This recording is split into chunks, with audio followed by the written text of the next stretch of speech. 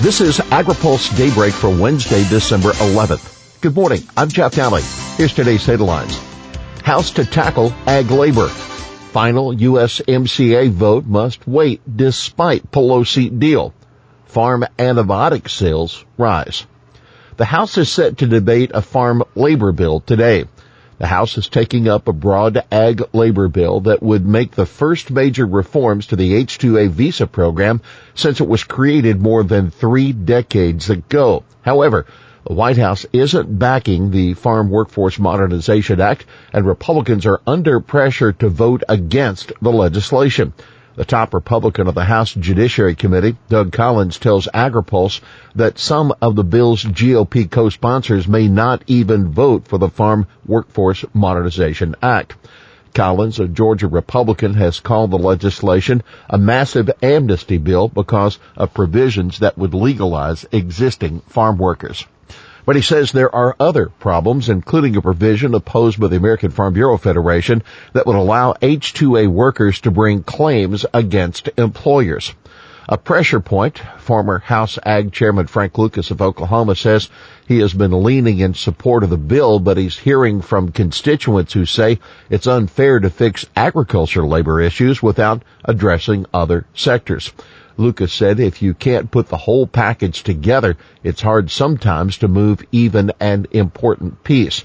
The House Rules Committee defeated a GOP motion last night to allow the full House to debate amendments to the bill. I think opening up an immigration-related bill in this current climate is a recipe for some not-so-nice discussion, said Rules Chair Jim McGovern of Massachusetts. The Senate won't vote on USMCA until 2020. The House is expected to vote on the U.S.-Mexico-Canada agreement next week before Congress recesses for the holidays. But the Senate won't take up the implementing bill before January. We will not be doing USMCA in the Senate between now and the end of next week, Senate Majority Leader Mitch McConnell said yesterday after Democrats announced they had reached a deal on the trade pact. That will have to come up in all likelihood right after the impeachment trial is finished in the Senate. U.S. ag groups, lawmakers, and Trump administration officials were hoping to see the final votes before the end of the year. While I am very encouraged by today's breakthrough, we must not lose sight. The House and Senate need to work diligently to pass USMCA by Christmas, that Agriculture Secretary Sonny Perdue before McConnell's comments. Keep in mind, House Democrats want to end the year with a big legislative achievement, not impeachment. So the impeachment debate could be scheduled before the USMCA vote or possibly a year-end spending deal. We want to leave a positive message, House Majority Leader Steny Hoyer told reporters yesterday. We are not happy about this impeachment. We are doing this because we feel compelled to do it. Extenders in play in budget talks. Congressional leaders continue to express optimism that they can finalize the fiscal 2020 spending legislation before the Christmas break. McConnell expressed optimism that there would be no need for another stopgap funding bill, either when the latest one expires next Friday. There's a decent chance we could finish the FY20 funding legislation next week, he said. Ahead of a meeting Tuesday with Treasury Secretary Steve Mnuchin, House Speaker Nancy Pelosi said flatly that there won't be a repeat of the government shutdown that occurred a year ago. Keep in mind, still up in the air is whether the deal will receive expired tax incentives, including the $1-a-gallon tax credit for biodiesel. Senate Finance Chairman Chuck Grassley of Iowa expressed frustration that negotiations on the tax extenders had not made progress over the weekend. Top economist warns of oversupply. Dan Bossie, an ag economist and president of Ag Resource, told members of the American Seed Trade Association in Chicago yesterday that he isn't worried about feeding 9 billion people by 2050. Bossie said the real challenge in the next 10 years will be trying to find the demand to get rid of the supply that we have. China's pledge to buy $40 to $50 billion a year in the U.S. farm commodities could help solve the oversupply problem.